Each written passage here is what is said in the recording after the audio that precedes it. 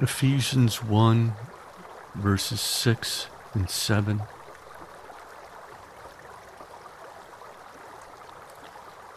To the praise of the glory of his grace, by which he made us accepted in the beloved.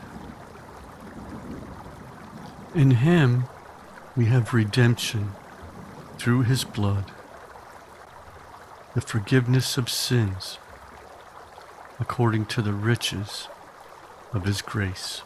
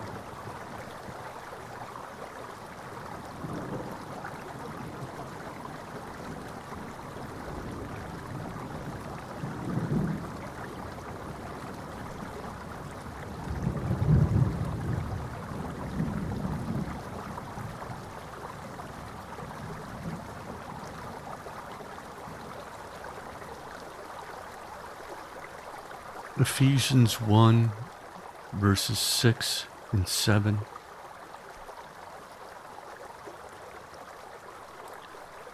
To the praise of the glory of his grace, by which he made us accepted in the beloved.